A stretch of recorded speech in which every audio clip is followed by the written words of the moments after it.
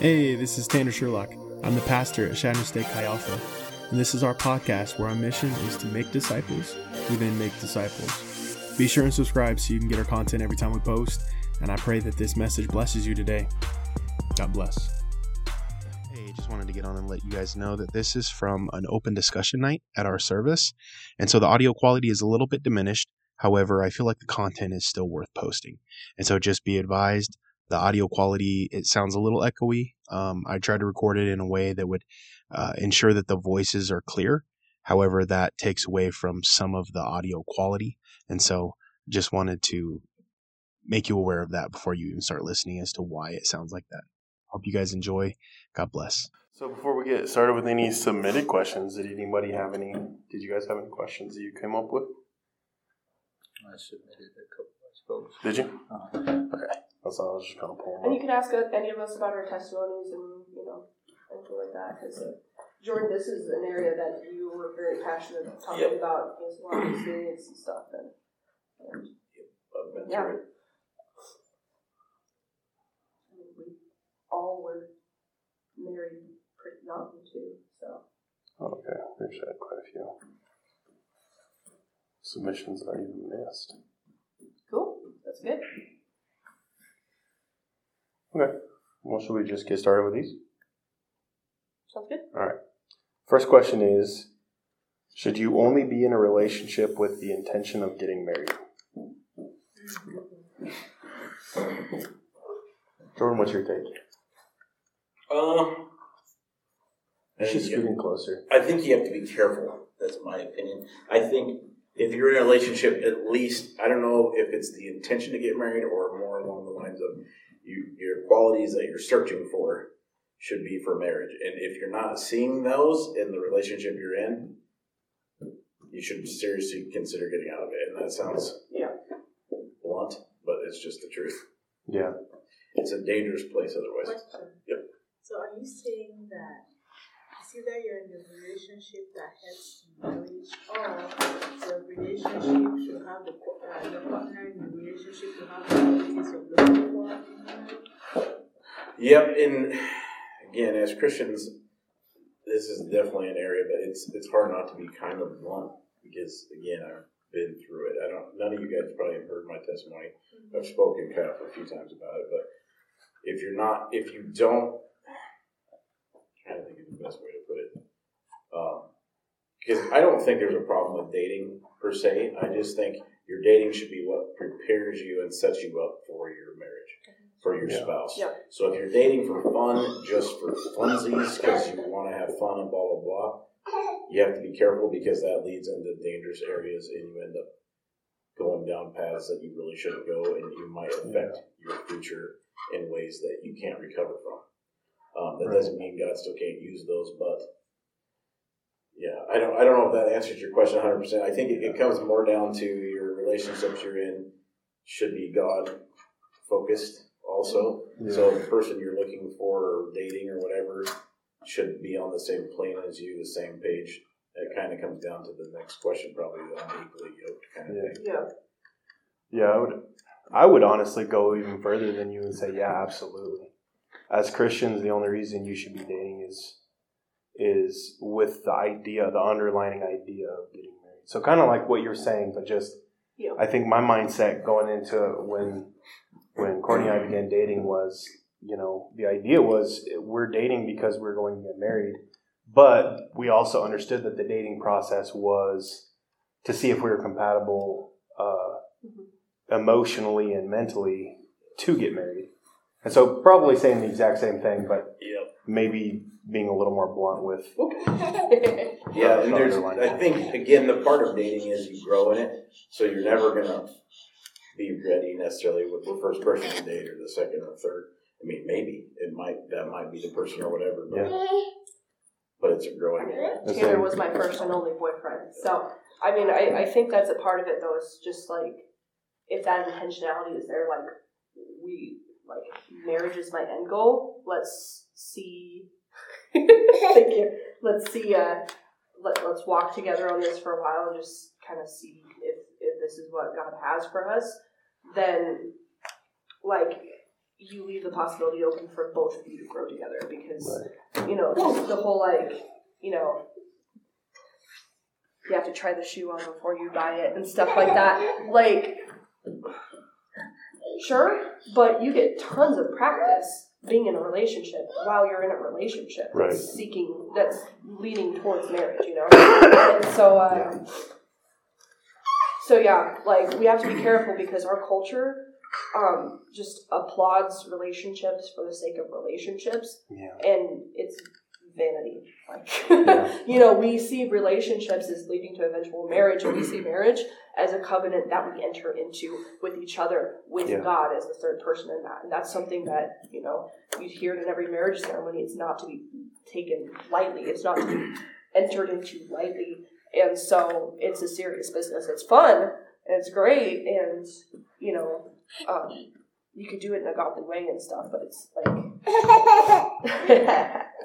it's hard work. And part of my testimony goes back to the simple, just so you guys understand where I'm coming from at some level. I didn't date when I was young.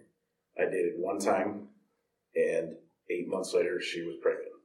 So that gives you an idea of where my relationship started off. And I was raised in a household that was Christians, but like I had this in my mind that I had to have a girlfriend no matter what. Didn't care who she was. If she liked me, I was interested. And so it wasn't long, even though realistically, me and this girl weren't really compatible in any way, in many ways. That ended up happening, so I ended up getting married. I was actually younger than you guys when I had my son and got married. So that gives you an idea of where things were at. And then the second now, after the divorce happened and everything, was a really, really tough time in my life. So the dating process was terrifying because I had no idea. But my whole intentions was, yes, I was older, but my intentions were, I'm not dating for the sake of dating, I'm dating for the sake of, I'm really looking for another spouse. And so many of my friends, so to speak, my non-Christian friends, thought I was stupid as heck to be looking for the sake of marriage, not for the sake of just having fun. They're like, you're free, you're single now, like, enjoy life. You know, you only live once. And, yeah. Whereas I don't come from a Christian family whatsoever. I come from a family, so come from a family that, you know, divorced from young, hard divorce and substance abuse issues and everything like that. Very much not healthy. And so I had the only concepts of Christian relationships and marriage that I had were what I learned from youth group, from my friends, from my mentors, you know, from church growing up and stuff too, to the point where, you know, I'm 20 years old. Well, actually, I think you asked me to be your girlfriend on my 20th birthday, I think it was. But up until then, I hadn't had a boyfriend, and so, like, you know, you go through seasons of, like, bitterness and, like, what's going on. Everyone else, like, my best friends have all had 3 different boyfriends by now, at least, and, like, you know, what's going on with me? Is there something wrong with me?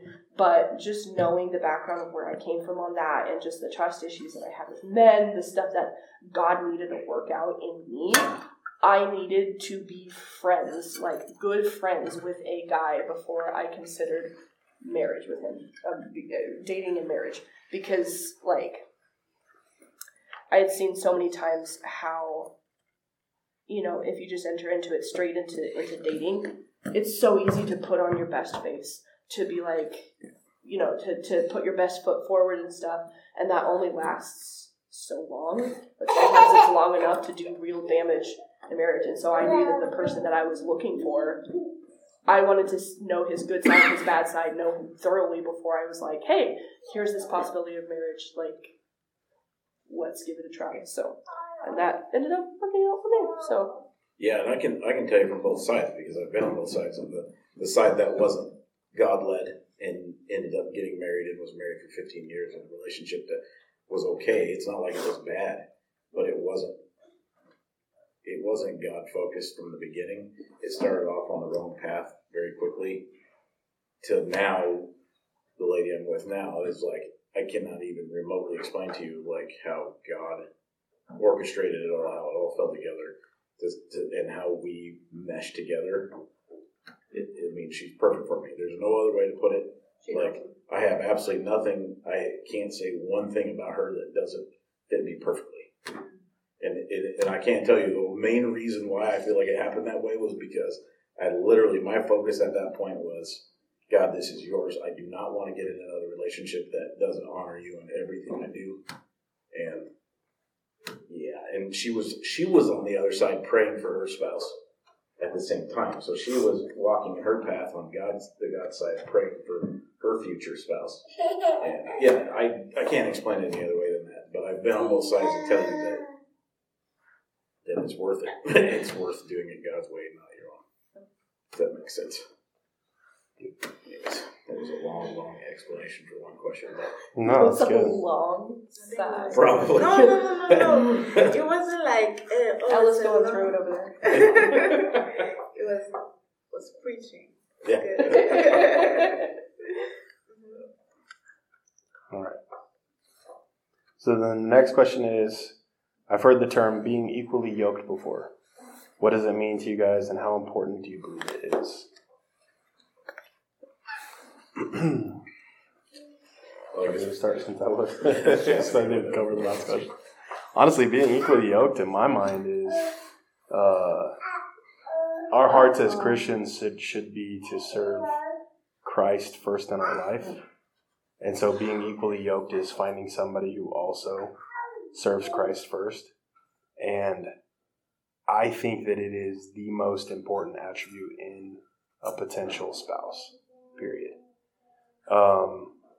I think that, and here's the thing, I've seen in the 10 years that we've done Chi Alpha as directors, and then the 3 years on staff before, and then the years in Chi Alpha when I was a student, more often than not, especially ladies, I will say this, if a girl starts dating a guy who is not a Christian, they will walk away from their faith 9 times out of 10.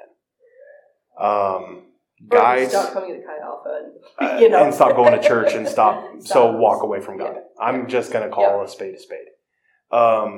Guys who date non-Christian girls, I would say it's a 50-50 chance whether or not they walked away from their faith. The 50% that didn't walk away from their faith would end up breaking up with the girls. The 50% that did walk away from their faith would stay with them. And would you agree statistically that's about what we've seen over the years? Pretty consistently. We've seen it happen a lot. Thank you.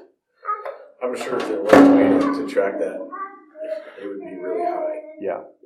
But of girls and guys who date someone whose intention is to serve Christ first, whether or not they stayed in a relationship together or ended up getting married or broke up or whatever, it seemed like both of them would continue on in their relationship with God even after that relationship was over. So I would say if you genuinely want to put Christ first in your life, then you shouldn't even entertain a relationship with somebody who doesn't do the same. Which is why I said no to you the first time you asked me out. Yeah, exactly. Because he wasn't a And Christian. I, as somebody who was not a Christian and who eventually did become a Christian, I'm so thankful that she said no. Because you owe it to, because even if it is somebody who you might end up getting married to, you owe it to them to find Christ. And to let that relationship with God be your own and grow in it, because you were still such an, even like right after when you were still like interested in me and like pursuing me, like, and then you backed off for a while and whatever. But like, you were so new in your faith that if we had started dating right then, like your faith would have, or my faith would have become your faith, and like vice versa. Like it would have stunted your growth with God because you were now putting all this effort into a relationship with me. So yeah, I was literally going to say the same thing.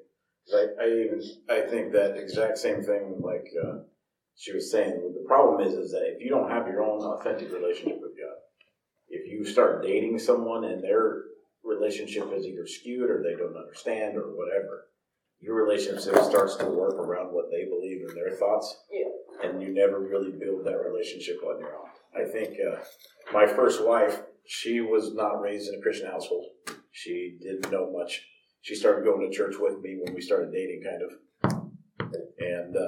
And I look back now from the history of it all, and there's no doubt in my mind, even though we went to church every Sunday together, there's no doubt in my mind that her relationship with God was based on me. So when I failed her as a husband in a lot of ways, God's failing her because that's how she sees who. She's putting God on me as I'm the one that's leading. And I'm failing because I'm a human. And so God's failing her. And now her relationship, now that this whole everything happened and everything fell apart, she's basically walked away from God, in my opinion, 100%. And I know it's because her relationship was based on what I believed in. Yeah. You got my drink? Thank you.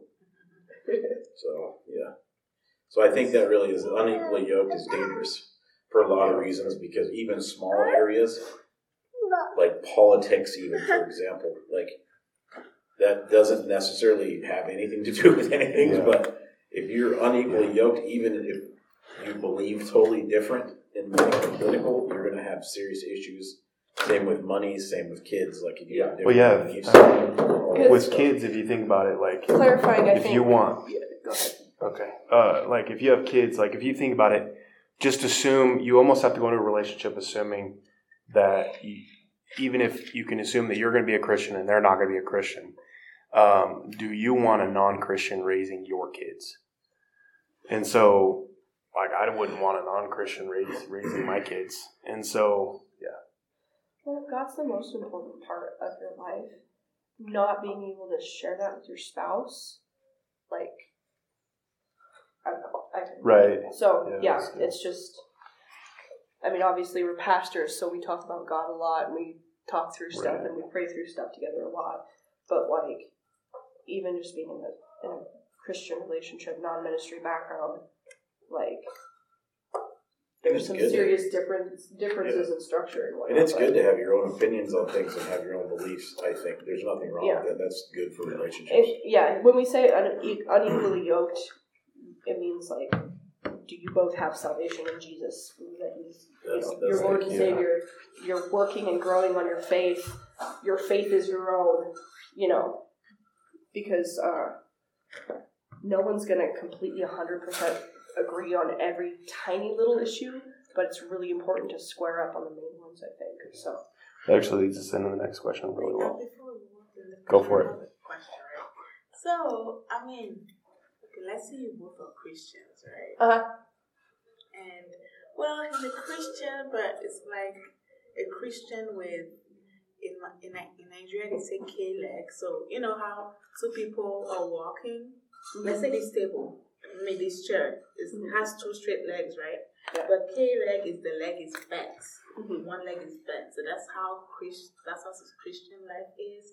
Like he's Christian with the bent leg. Mm-hmm. That's not good enough. You get into a gray area of what defines a Christian then. Yeah. Because if you base it off of whether or not somebody claims that they're a Christian, then 90% of America is Christian. That's simply just not true. You have to judge it by the fruit. So I judge whether or not somebody's a Christian by, are they producing good fruit? Are they producing the fruit of the Spirit? Love, joy, peace, patience, kindness, self-control, gentleness, all of that stuff. And then subsequently, the second question is, are they serving Jesus as the first thing, the first importance in their life? Because anybody who is a Christian, anybody who serves Jesus and recognizes what the Bible says and actually truly believes what the Bible says has to recognize that Jesus has to be number one in their life. And so if Jesus is not number one in their life, then for me, I'm not saying that they're not Christian and they wouldn't get into heaven, but for me, that was when I was getting into a relationship with Courtney. The number one importance for me was, would Courtney serve Jesus over me? And so for me, in my opinion, 100%, if you have Jesus first in your life, you need to be dating somebody who puts Jesus first in their life. Because otherwise, you will become an idol to them. And I don't think that means necessarily that you can't, that we have to recognize we're all flawed. Right. Like, we're all insanely flawed in so many different Yes. ways. So it doesn't mean that because this person struggles in this one area, Exactly. Yeah. that doesn't mean they're not walking in with Right, Christ, because right. we do all struggle. We all have, Even as Christians, we often struggle in areas that we're trying to overcome, that we're praying to overcome, that we're trying to get, And our faith in God is not always a straight up trajectory. It has hills and valleys. I mean, look at, how you've heard a lot about Tanner's in my marriage so far these 10 years. Like, between the two of us, we've lost 3 parents. Like, I had health issues. Like, our faith kind of wavers here and there. Sometimes my faith is weaker than his. Sometimes he needs a little bit of time, a little bit of TLC from Jesus, and like, sometimes my walk with God and my Bible reading is dry, and like it's hard for me to get through stuff. And does that mean like, oh crap, we're not equally yoked, we need to get a divorce now? No, like, we're both still pursuing Jesus. So yeah, because that's where I guess kind of even taking that to it's the never next going to step be is perfect. when I couldn't stand on my own, was Courtney pointing me to Christ, and vice versa. When she couldn't stand on her own, was I going to point her to Christ? And I think that's kind of that question. I think that in order to be equally yoked, you almost have to ask yourself if I were to falter and my faith was rough, would this person encourage me to walk away from my faith, or would this person encourage me to get closer to Jesus? Because there will be times in your life where you... The other thing is, too, about it is it doesn't mean... This is more like for future-wise, not necessarily for past and right at the moment. Sometimes, I think one of the things I feel like God taught me the most through a lot of what I went through was that He still uses it. So even our mistakes, it doesn't mean we should walk in those mistakes, because we'll have a way better life in our God-given purpose when we walk with God's path and not our own. But when we make our own path, it doesn't mean that God didn't already know we were going to do that, and that we weren't, and that He wasn't already planning a new future through our mistakes, because He still loves us so much that He plans something better. That makes sense. Yeah. It's hard to explain it, because I can't say like God intended my marriage to fail and that I would become a young dad and get married to this lady that we weren't really yoked together correctly in a lot of ways. To turn around and just say that God intended that I was going to meet this new lady and that we were going to get married, because that's not how God works. But He used my mistakes and already knew the mistakes I was going to make to prepare her for me now. Yeah. If that makes sense. But that's more like, again, past stuff and not at the moment. And what I can tell you, it's way easier when you walk in the way you should walk. Yeah, and that's a good note. I think the key is it's not impossible to be in a relationship with somebody you're quote unquote unequally yoked to, but it is a heck of a lot smoother. Because who's to say that, like Jordan's saying, who's to say that you don't, with all of the best intentions, get in a relationship with somebody who's equally yoked, and then 3 years into your marriage, they walk away from their faith, and now you're not equally yoked. There's still gray zone, and there's still whatever, and so that's why it's important to both discern, but also I think, one of the things I did ask was my mentor. I asked him, if he felt like I was in a healthy relationship when Courtney and I first started dating. And he was excited for us, and he thought we were a great couple. And so having accountability with somebody who is going to be honest with you and not just tell you, oh yeah, you're good. Actually ask people who will be honest with you, I think, is too. And discerning is healthy. Because I have seen people who were in unhealthy, quote unquote, not unhealthy, they were in healthy relationships, but they weren't necessarily perfectly equally yoked or whatever. And the relationship is extremely healthy now, and they are equally yoked. And there was a lot that went through there, and there was a lot of prayers that went into the relationship. And so it can happen, but I would say if you're unequally yoked, more often than not, everybody who's going into a relationship unequally yoked believes that they're going to be the exception and not the rule. everybody thinks that they're going to be the exception, that the relationship's going to work out, that they're going to get saved, that their faith is going to build, that whatever. But really, that's an exception and not the rule. Most people who get into relationships that are unequally yoked either ends up in breaking up or they stay exactly where they were before. And so, but that doesn't mean it's not possible. Before you move on, I have a rhetorical question. Okay. It might sound like I haven't heard anything you just said, but I did hear what you just said. But what if you're equally yoked in all other areas except God? Yeah. Okay, fine. How does that feel asking that? Okay, rhetorical question. So I'm not even going to answer it. I want you to know how did that feel asking that? I'm asking for a friend. Yeah, I mean, I would say that the biggest thing is we know that the Bible literally says that God has to be number one in our lives, or we're gonna stumble and fail. So if God is not the one if you're not equally yoked with God, but in every other area, you're still gonna stumble and fail because you're gonna probably fail worse than you can imagine, even. Right. In so many different ways. Yeah. So I guess answering it with a rhetorical question is, if not for God, then who are you entering into that relationship for? That's a good one. I was going with a rhetorical of, compared to God, does all of the other things in the world measure up? Yeah, I would go so far to say there's a saying, I can't remember what it is, but it says, women often date expecting their men to change as they grow older, and men date expecting their woman to stay the same and they change. And I think you might be equally yoked in all these other areas, but if you don't have God as number one, those will change. They absolutely change. Yeah. Things that I used to love when I was younger, I don't care about anymore as an adult, and they were really important to me when I was younger. Well, there's the new statistic that's come out now that Pew Research has done that speaking of offspring, if the male in the household is a Christian, there's a 90% chance that the family will follow Jesus.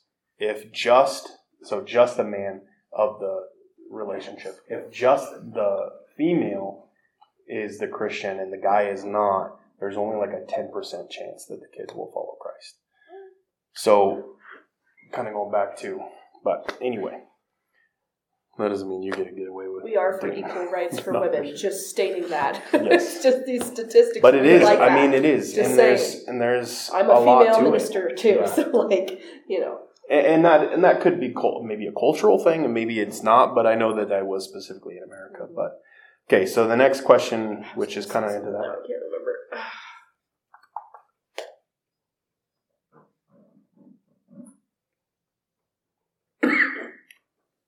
Oh, I think I was just gonna say, if you go into a relationship thinking I can change him, it's the Holy Spirit's job to change and convict, and that's the only way that real change will ever come is through the Holy Spirit, through God. So, anyways, there you go. That's powerful. All right, so the next question, which is kind of along those lines, is how do you and your spouse navigate and reconcile differences in beliefs or values within your marriage? And there was another question, so I would even add scriptural differences. I think it's something that we don't see eye to eye on now. We've had debates quite a few times about politics, and we've had debates about, quite a few different scriptural principles too, especially when you were going through your classes, credential classes, and so was I. And we would talk about stuff when we talk through it. I feel like there was a couple things we disagree on, but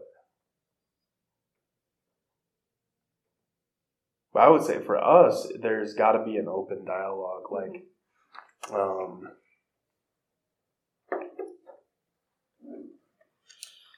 in not in a place where, kind of going back to what you just said, not in a place where I need to convince you that I am correct. but in kind of an open dialogue where I'm willing to be wrong,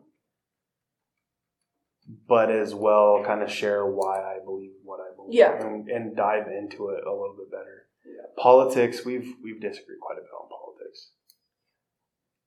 Just because you have stronger opinions, where I'm a bit more like, whatever, it's all messed up. No one's saying it correctly.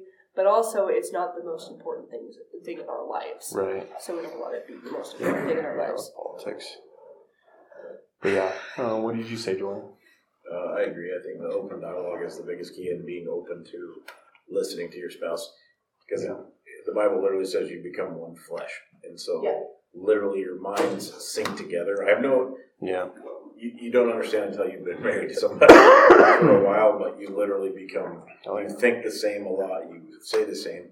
But I do agree, there is things you disagree on at some level, and you have to decide whether or not sometimes it's worth, sometimes it's better just to stay quiet, and if it really isn't a big deal, it's not worth it. And there is usually somebody I'm the same way, like, I think my wife has the same political beliefs as me for the most part. Like, we've discussed it. Sometimes she probably disagrees with me because I'm opinionated about things and she isn't. Yeah. So that she doesn't care. To her, it's not that big a deal. And so I might be throwing a fit about somebody or whatever, and she's like, and agrees. But I don't know if she really cares that much. I would actually... Sorry, were you done? Yeah. Okay. I would actually say most of our differences have come in as parents. Yeah. Just because, I'm bringing in, I fully acknowledge and recognize that I'm bringing in a lot of baggage into being a parent from how I was raised and growing up in an abusive household and trying to break the family cycle of abuse, or at least on my dad's side of the family. And so I approach things like, might not believe me, but like with Courtney and I'm the pushover when it comes to Bennett, and like the new term of gentle parenting and stuff like that. I maybe am not as strict or as stern as maybe I could be, just because like I said, I recognize I'm trying to avoid some of that abusive baggage and stuff that comes with it. And whereas Courtney's a little more, not stern, but you're a little more stern with him. And not in unhealthy ways. I'm also, the one who's caring for him most of the time. So, right, yeah. So my patience is tested a lot more. And so and on my end of things, I recognize that she's going to be with him a lot more than I am, just because of the nature of, how many hours we work and that kind of stuff. And so even with Bennett, there's give and take, and me recognizing, and here's good, is recognizing that Courtney is just as much Bennett's parent as I am. And so giving her the benefit of the doubt and the sovereignty to recognize and trust that she's making decisions in the best interest for Bennett and on, and so apply that to anything else, kind of recognizing that Courtney's, so your spouse is, like if you're talking about like scriptural differences and stuff like that, to give them benefit of the doubt that they are doing their research, they are reading the Bible, they are looking at those things, and they have come to that conclusion through prayer, through whatever, and being able to have that conversation open and an open dialogue with that mutual respect, I think, is pretty key.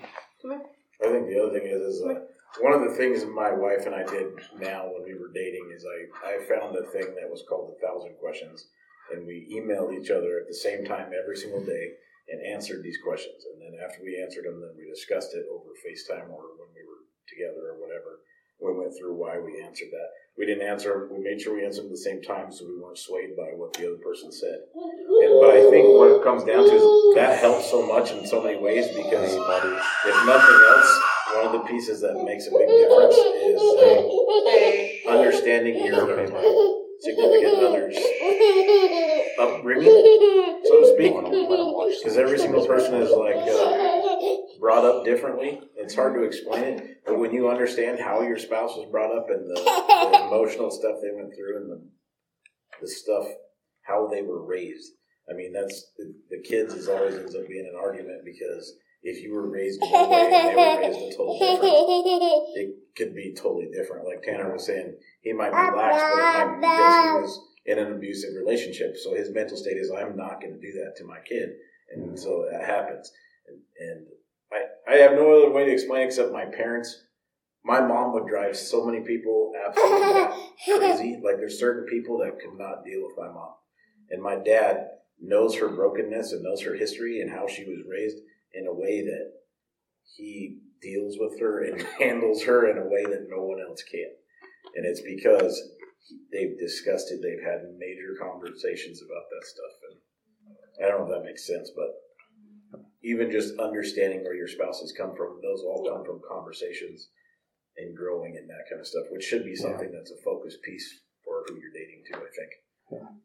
Because it really does matter. Because if you don't understand where your dating partner is coming from, like that you don't understand their history and they're freaking out about something that doesn't make any sense to you at all, there's probably a reason behind it. It probably isn't just because they're going off the cuff. It's probably because there's... Sometimes they don't know why either. That's something that Tanner and I have had to work out to various times in our marriage early on for me. Especially after my dad passed away too. And a lot of the issues and stuff came back up is like asking like why, I don't overuse the word trigger, but like why am I being triggered by this? Right. Like this isn't a healthy response. Like let's talk through it. When he walks out the door and we haven't finished our conversation or like unexpectedly, it's because my dad would do that and just like leave the door to not confront problems and stuff like that. And he would leave and go to the bar and not come back. And, that kind of stuff. And so just realizing, looking back for yourself and trying to hold yourself accountable to that too. Yeah, because it goes both ways. The hard part is if you realize and you're getting triggered by something, you've got to understand and trust the fact that your significant other, your spouse, like she has to recognize that Tanner isn't going to the bar to go whatever and so I'm going to come back. But he also has to recognize that this is a trigger point. Right. Like to try to do his best to make sure he's not. I don't just storm triggered. But also I need to not stay content in that and I need to do what I need to do to work through it. Yeah. On both sides. Yeah. And not just be like, oh, it's because of my past and just be okay with that. Like we should always be working towards healing because healing in that is possible. Yeah. All right. Next question. Is this hitting with you guys? Yeah? Okay. Good. Next question is, what is the time period of dating recommended before taking the commitment to deeper levels? What was the question again? Sorry. What is the time period of dating recommended before taking the commitment to deeper levels? By deeper levels, are we saying like engaged? I would assume, engagement in marriage? The best way I've ever had this explained to me is actually by the person, just as a shout out for our spring retreat. He's going to be the speaker at our spring retreat. Brad Lewis, he's phenomenal. Brad and Kay Lewis, I think they'll both be at our retreat. When I was a student, they explained it in their relationship. They had a relationship breakout at a winter conference. But the way he explained it was, in a relationship, everything that you do that is even remotely intimate is basically you're pressing on the gas in a car. So you imagine you're in a car and point A is, New York City, and that New York City is you just met and you just started like talking to each other. And then B is LA, which is the destination, the end place or whatever. Mm-hmm. So you're trying to get from point A to point B. The more that you do that's intimate, like solo Bible studies, like one-on-one Bible studies, talking about deep, intimate things like getting married, hanging out alone, watching movies, going on dates, all of those things. Every time that you do something like that, you are hitting the gas pedal. And the more intimate the thing is, the harder you're hitting the gas. So having a deep theological heart-to-heart about, the importance of your faith and and raising a family and talking about those things, it's a pretty intimate thing. And having that conversation one-on-one with the person you're dating, you're hitting the gas pretty hard. However, holding hands while you're at a group movie and you're not really talking to each other, you might just barely be hitting the gas. And so the harder you hit the gas, the faster you get to your destination. The problem is the destination isn't always the same thing. The destination for Christians should be getting married. However, it also can be, sleeping with each other. It can also be breaking up. And so the harder you hit the gas, the faster you get to the place where you're either going to have to choose, we're going to get married, we're going to sleep with each other outside of wedlock, or we're going to have to break up. And so the more stuff that you do, the faster you get to your destination. And so everybody is different. Courtney and I, we were so busy, honestly, the year that we dated that... we got engaged right before my last semester of college. Yeah, we had so much going on. We weren't really, there were times where we were definitely pushing the gas pretty hard, but it wasn't like, especially when we were later on in the engagement and I was on staff with Chi Alpha and planning the wedding and stuff. And so just kind of navigating that and recognizing how hard am I hitting the gas? Whereas there's other couples that your sister and brother-in-law, they hit the gas about as hard as you can possibly hit the gas, and were engaged in a month and a half and married 6 months later. 6 months after the start of their relationship. Now he's a pastor and they're in a pretty legit relationship. You have 4 kids? 5? 4 kids. 4, yeah. I was like, it's got to be more than 3. Yeah. Yeah, 4 kids. Yeah, okay. What were you going to say? Well, I was just going to say, I knew the first time I met Vaughn and my sister, because she dated a couple other guys, and I was like, no. And I met Vaughn the very first time. I went later, and I was talking to my mom. She's like, what do you think of them? I'm like, they're going to get married really quick. And I said that right off the bat. I said, they'll be married pretty soon. And Mom's like, you think? I'm like, yep, 100%. And for them, it made sense. It was being Vaughn's friend, I can tell you that I was like, holy crap, slow down, bro. Especially with me and Courtney. Courtney and I, we were dating a year and then engaged for a year. So it took us 2 years before we got married. That's long enough for me. That was long enough for me. I wouldn't have wanted to go longer. Yeah. Well, we could have, but I wouldn't have wanted to. But then, looking at Vaughn, I was like, bro, Vaughn was one of my good friends. I was like, you're moving way too fast. But for them in their relationship, they recognized we are equally yoked. We love each other. We fit very well together. We've known each other a little bit before, and they knew each other before they started dating too. But they just knew, and it was like, we're just going to get married quick and get this over with because we don't want to make any mistakes in our relationship. And so, I would say every relationship is going to be different, but it all kind of goes back to that premise of, being respectful within your relationship and knowing when to. And if you are saying, you know what, I'm going to wait 4 years until I get done with college to get married. Cool. You can still get into a relationship. You just got to be very careful to not hit the gas too hard while you're dating them.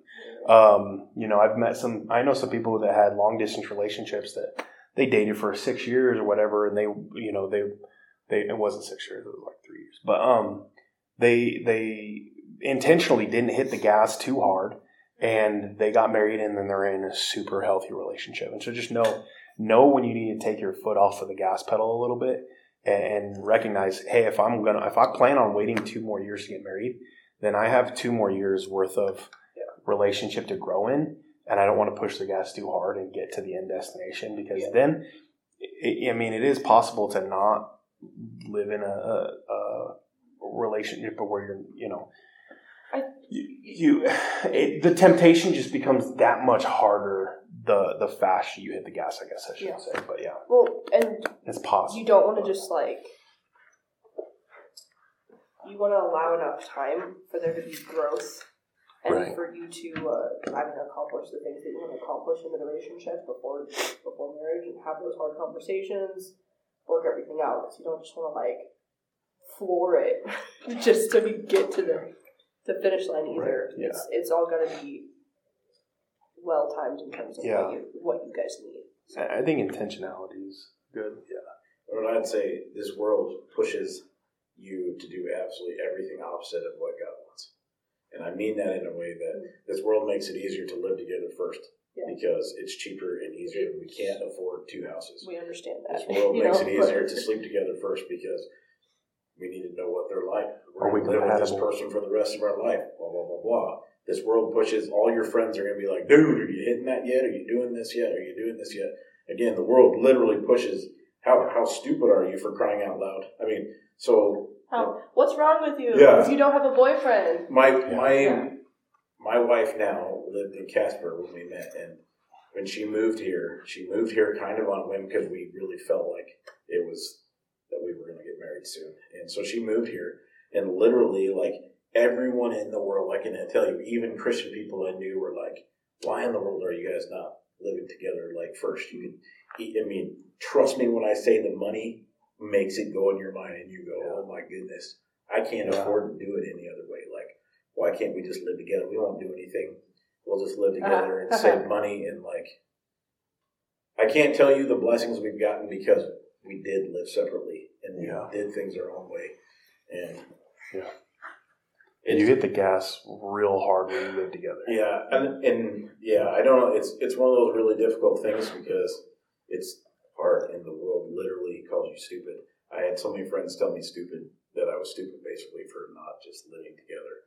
I mean, for crying out loud, if you're going to marry her in 6 months anyway, why in the world do you just live together? And why are you getting separate houses? That doesn't make any sense. And it would have been way easier on the earthly standards. But I think also God's an honorable God. He honors everything. He's going to honor your decision, financially. And so I guess that's where it becomes, is God bigger than your finances? Is God bigger than the your sex life? People who want to sleep together before they get married because they want to make sure they're compatible. Is God bigger than your sex life in that? Because I just have flashbacks of Sean talking about compatibility. Don't do it. Now they don't. Now they're wondering. Because there is that balance of like the realization that we are human and we fail and we fall short, and how easy it is to be tempted and to slip into temptation really easily. Right. Really easily. And so there is a balance there when you're talking about timing of not waiting. Trust me when I say this, the longer you wait, the more difficult it is going to be to wait. If that makes sense. I don't know any other way to put that. But for the last, sorry. No, I don't really have it. I mean, it just has to do with, you don't want to get married for the sake of that you're ready to do that or whatever, so you don't need to rush marriage because of that. But it also is a reason at moments to, if you're ready and you're compatible and you know this is timing, sometimes you're better off not waiting because just elope. Because if it's going to get you into trouble, sometimes you're better off not waiting. Right. That sounds bad. It doesn't make sense. I literally have had students who came. They were getting married in July. 2 months. And at the end of May, they were just like, we want to move in together. And so what we want to do is we want to go ahead and get married, but then we'll just have our ceremony separate. And just not tell everybody that we're getting married already. So we had their best men, their parents came over, and we signed their marriage, their legal documents. So they were legally married in May. And then they had their celebration in July for everybody else because they just, financially, it just made so much sense for them to move in together that they were like, but we want to honor God in this, so we want to just go ahead and get married. And then we're going to move in together. And then we'll just have the ceremony separate. And for them, it was more about the reality of entering into that covenant with God than it was the optics of them living together. But we've done that at least once, if not a couple times. Okay. The next question is, if you have friends that are thinking about dating, is it best to leave them alone or have more of a social setting? Like 2 friends that are dating, and you're. It just says, if you have friends that are thinking about dating, is it best to leave them alone or have more of a social setting? I think if there's, it depends on the level of the friendship, I think. For example, when, back when I'm trying to think about when I was a student more than as an adult after college, but, like Vaughn and Jill, they started dating, and Vaughn was close enough to us that we had those conversations of, we think you guys are really compatible. We think this would be a good relationship. But we also had the conversations of, I think you guys should slow down a little bit. Mm-hmm. They obviously ended up not slowing down and then got married, but we still had that conversation with them because there was accountability within that friendship. When Josh and Jen were dating, there was some accountability things that came up where we had conversations and John and Jody, and the friendships that we had in college, there were those conversations that were acceptable because there was accountability there. But then I would say that there were friends that weren't very close, that were just, they happened to come to Chi Alpha with us, or they were, we knew them through something else, and there wasn't that accountability there, and so those conversations really were just kind of hands off. Yeah, because I think the tendency is when two friends in a friends group start a relationship and they start spending a lot more time alone by themselves, like, what is that balance? Because if you're just the single friend, or maybe you're in a relationship too, there's a distinct change that's gone on in your friends group, because these two people who were not together, they're now together, they're now spending a lot more time off alone. So you're seeing probably, especially the one friend who's the same gender as you or whatever, a lot less. So what's the balance between this is a normal adjustment and these two are spending too much time by themselves to the point where it's to the detriment of their other friendships and their other relationships? That's kind of what you were getting at a little bit, right? Yeah. No. I actually had a friend confront me on that too when we were dating too. And I did just have a terribly busy schedule, and we were engaged and we were planning a wedding, and there was just a lot. I was taking 16 credit hours. I was doing an internship. I was working part-time. I was a small group leader. I was, just leading children's church. I was doing a lot of stuff. But also, I stopped prioritizing hanging out with my friends and therein lies, you need to have friends still. It doesn't matter if you're getting married, you still need friends. You still need accountability too in those friends. And that friend was my biggest accountability partner. That's about the only time that she's ever gotten stern with me. Was Courtney, you're non-existent. You need to stop spending so much time with Tanner. I'm like, okay. So, those conversations can happen. Be receptive to it, but also don't be the bitter friend who's just not willing to accept a little bit of change in the friends group too. Right. So, and just try and find that balance. Talk to God and search your heart on it. Yeah, and kind of going back to friends that are thinking about dating, mm-hmm. I think there's a health there of adding your input of health, in the sense that when, and kind of go back to Jen and Josh when they were thinking about dating, Josh, we had the conversation about we think you guys would be a really good couple, and we think that you guys, I think this is something where you're at a healthy place in your relationship with Jesus to pursue. And that kind of gave him the confidence going forward that, hey, I can be in a healthy relationship. And so I think it's important for us. Yeah. We're designed to live in a community, so I would say I think it's important. Just don't let your opinion be the most important thing. Yeah. Make sure that it's if they disagree with you, like I said, Vaughn was sorry, I disagree with you, Tanner. And I was all right, cool. We still were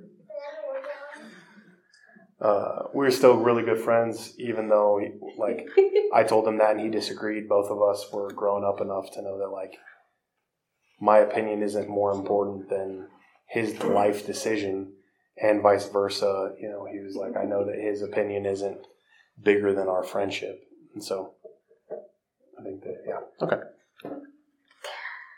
All right, and we were on the last question, which is, what is the point of an intimate relationship, and what is the importance of it?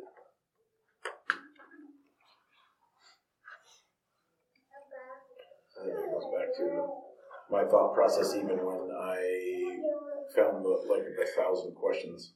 I wouldn't have probably done it with anybody else, but because I really saw her as a potential spouse, I felt like the only way we're really going to connect is if we fully understand each other and become intimate in the areas of knowing each other in ways that we wouldn't know otherwise. Yeah. I always say anybody I know that's dating, I sent it to my son when he was dating a girl, and I think they did it and really enjoyed it for a while too. But it was just a way to ask questions that you normally wouldn't just ask on a random date. You're going to ask these weird random questions about your boyfriend or girlfriend because really a lot of times you don't really want to know. But it was a way to really get to know who they were and be really intimate about those things.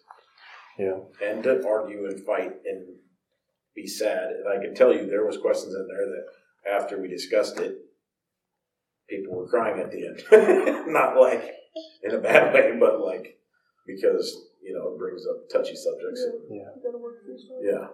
But it was good because it helps us understand each other even better. It builds up practice because you've got to work through stuff together.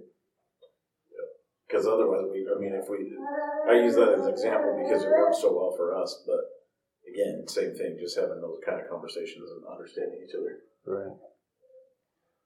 Yeah, and I think and then going on to okay, so trying to think through the question. If it's talking like intimate, like physically. Like intimacy. I think that's something where intimacy does bring your relationship to another level.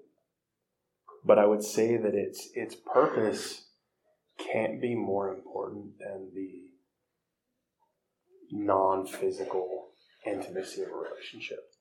Because, we hit a time where, Courtney was, if I'm okay to share, Courtney had Crohn's and there was just no possibility of being intimate physically at that point in time. I had extreme pain in my abdomen. I had lost 40 pounds in 2 months. I was throwing up. I couldn't keep food down. I was very, very thin. I had no energy. Right. I wasn't able to work. He was physically helping me get up off the couch to go to the bathroom. Right. So that's not, and that's not what everyone imagines, for spending your 20s. But I would say, but I would also say though that even though we weren't physically doing anything, that season built our intimacy level so much closer because it was another level of our relationship because she literally depended on me to a level that I've never had to take care of somebody to that, let alone obviously a spouse. And so there were other ways that we could build that intimacy without the physical and doing things that each other enjoyed and going for drives and conversations and stuff were how we were intimate during that season. And so physically, so if we are just specifically, if the question is talking about physically, there needs to be, I do think intimacy within a relationship is extremely healthy. And I mean, ultimately, if you want to have kids, it's how you have kids, obviously. Right. But it's a fun part of your relationship that helps you get closer to each other. Just having kids is for enjoyment. Yeah, but I could say that it can't be such a priority that you neglect what Jordan is talking about too. That you neglect the intellectual intimacy. And so its purpose is it's a part of a healthy relationship, but it's a part of it, and it can't be more important than the relationship because you're going to go through seasons because even if you have kids, you're going to go through a season of however long it takes because a woman's body is not ready to be physically intimate after you have a baby. How one-dimensional would that relationship be if the only way that you could find joy and enjoyment was through sex, Right. And not being able to connect better with them than any other person on like any other level. I feel like that it's one more dimension to add to the relationship, but it's not the only dimension. Right. It's not the only thing that's important. Yeah. But it is. It's a God designed aspects of our relationship, and so it is good, and it is beneficial. But it's He designed it for enjoyment too. Yeah, and so that's part of the reason why we wholeheartedly recommend saving sex for marriage is because to get like next level like crazy, I guess. So Courtney I'll just put it this way, she didn't bring any baggage into our relationship. You can just say. Because I was a virgin until hour midnight, so. I wasn't a Christian until I was 21 and cannot say the same thing. Yeah. And so there's baggage that came into the relationship from my end of things. And I can tell you that 1,000,000%, if I could go back and not have had those relations before Courtney and got married, I would 1,000,000%, I would do it in a heartbeat. Go back and not ever have those relationships, just because when we did initially get married, we had to have those awkward conversations of, just it, and I can tell you that in our relationship and our marriage, anything that had happened prior to that brought zero health to our marriage. Me having had sex before marriage did not help me in any way, shape, or form in my relationship with Courtney. And so there is literally no purpose in having sex before marriage, because the potential of you're not married until you're married. I've known enough people who were 100% they were going to get married. They were engaged. They had a wedding date, and then they broke up. You're not married until you're married. And so why bring that baggage into your marriage just for the sake of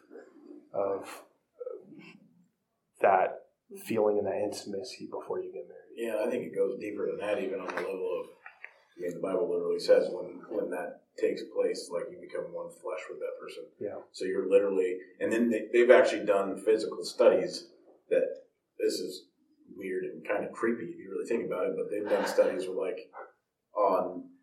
in people's bodies and stuff that literally shows that there is still like a piece of that person's DNA attached to somebody's body their entire life because they've had sex with them.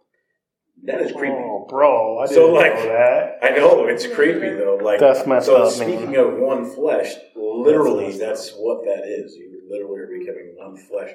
So that person, you become emotionally, physically, and whatever with that person. So even when you get into another relationship, you are literally attached to that person as one flesh. And what I feel like God told me when after like my divorce and all that happened, it was something that I couldn't fully prevent from happening. It was just how it ended up. And I felt like I had to pray and ask God to literally, physically remove me as one flesh from my ex-wife. I don't know if that makes any sense, but otherwise I felt like, how can I ever become one flesh with my new wife if I'm still associated with my old wife in that one flesh way? That's honestly, I pray along the same lines, Yeah, no, and for sure. You know what? God does give you that redemption. Like you are made as though. And that's weird.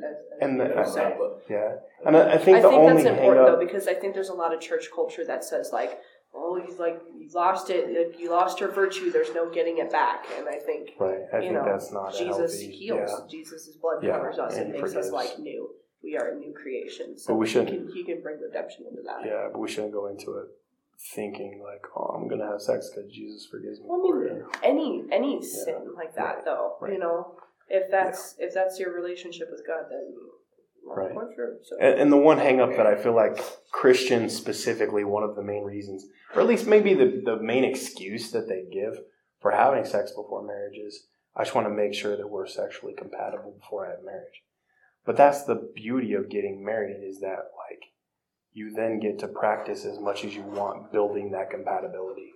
And so over time you will become compatible with each other just through practicing intimacy. And there is, and I don't care what anybody says, there is mental issues of knowing that your spouse has been with other people, and same vice versa. Like, you can't say there isn't.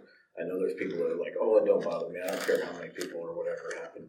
What happened in their past is in their past. And it doesn't mean you don't let go of it and you can't dwell on that kind of stuff, but it literally plays mind games at some level with you, realizing that. I don't think it's ever affected me that much, being on the... because I think it'd be easy for me to have the mindset of like, well, I waited, like, he didn't, and, but, we had the conversation of it, and just of those past relationships, nothing like that's ever come up again. We haven't had, surprise ex-girlfriends come out of the woodwork or anything like that, like, thankfully, like, the only thing that has kind of affected is, like, conversations I have with my doctors, like, oh, yeah, okay, so, like, I haven't, which also my doctor refused to believe for a while then. I'm like, okay.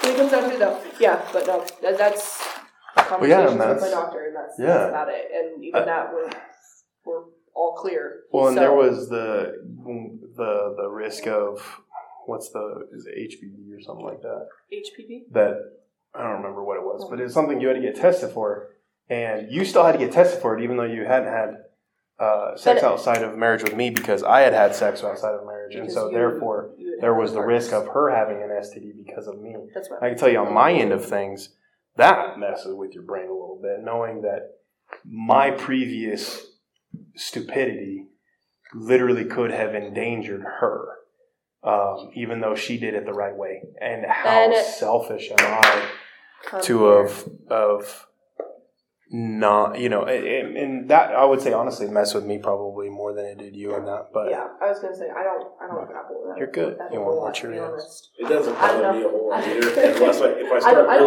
thinking about it, then it starts bugging you a little bit, and you don't want to know about it if you bring up past history. See, and the weird thing is, I don't have to think about it at all, because, and this is where you guys are talking about how much it bothers me. It literally doesn't bother me at all, because literally, Courtney I'm the first person that she's ever dated or anything like that. And so literally, I've never even thought twice about it. And I can tell you, as the person who got to receive that gift from Courtney, holy cow, it is an awesome gift, because I don't have to ever think about any of that stuff. And so, man, what a cool wedding present to give your spouse. All right, that was all the questions. Any other questions that have popped up before we close?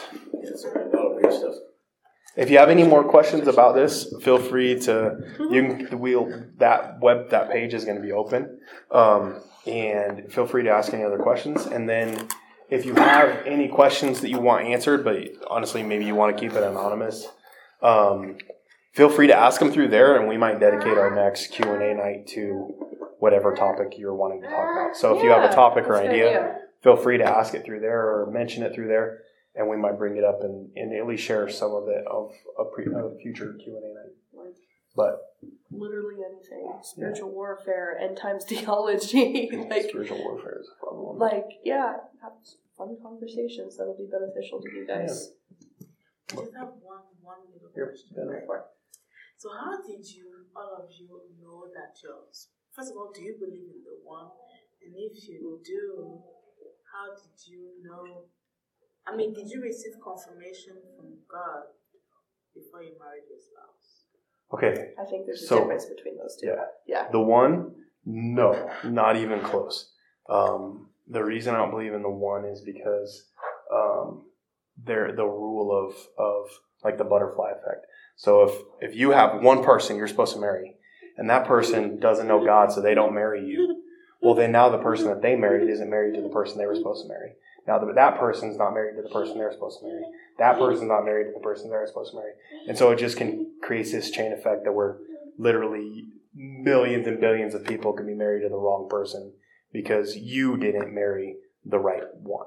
So I do not believe in the one. However, I do believe in God honoring and blessing a unity.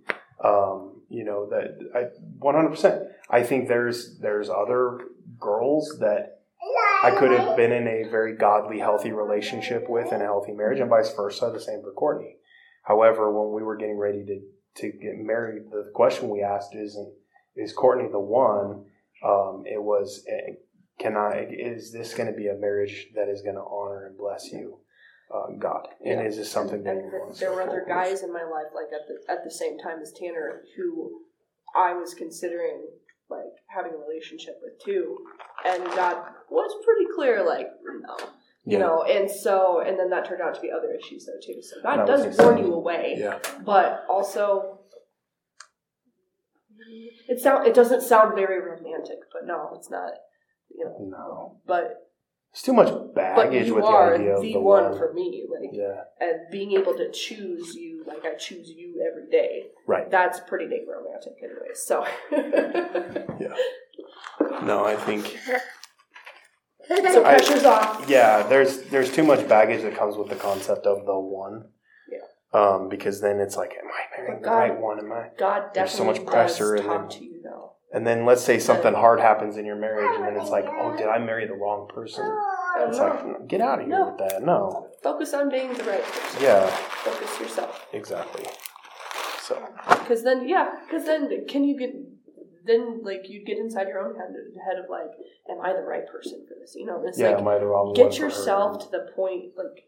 No. And the world literally make yourself tells us that all the time. Yeah. They want us to. The devil in this world is always constantly trying to get you to get divorced and be frustrated and hate your spouse and hate your kids. I mean, that's his goal and his purpose. Because if you are doing all those things, then you can't focus on God because you're too busy focusing on all the horrible things, all the mistakes you made and all the mistakes your spouse made.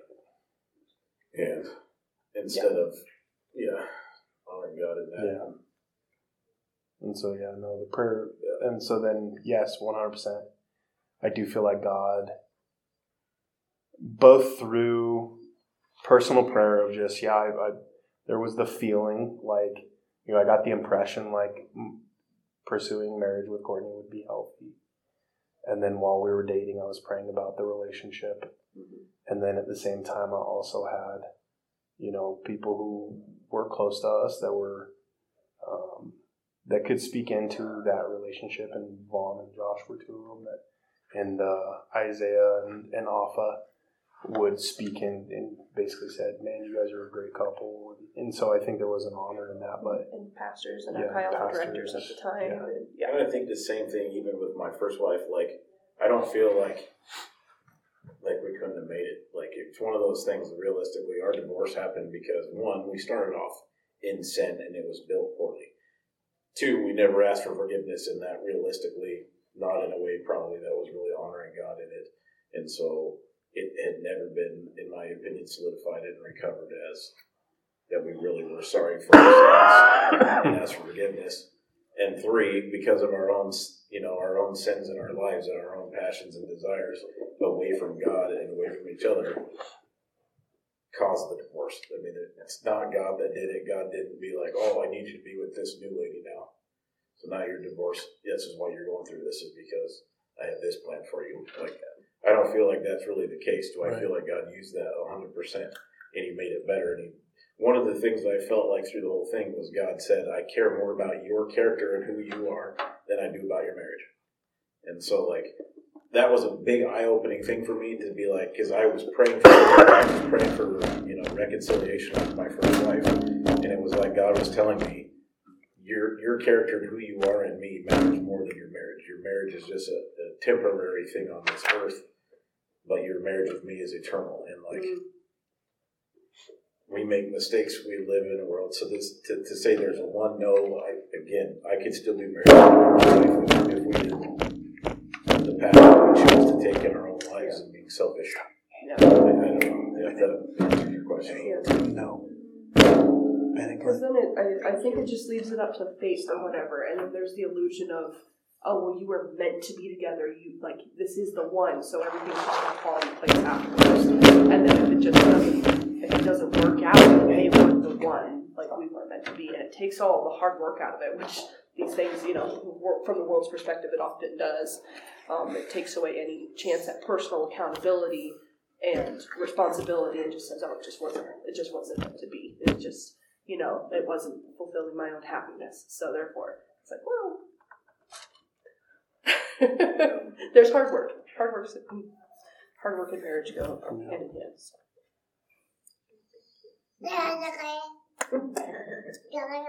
Any other questions? All right. I'm glad you asked that. Yeah. All right, let's close in prayer. Lord, we thank you for today, and we thank you for this opportunity to share more and talk more about relationships and how important they are and how you ordained them. Lord, we just ask that you would guide us and direct us. And those of the students that are not in relationships, that you would help guide them in finding healthy relationships. And those who are in relationships, that you would guide them and direct them and to build their foundation on you. Lord, we give these students over to you for your will to be done in their lives. And it is in your name we pray. Amen.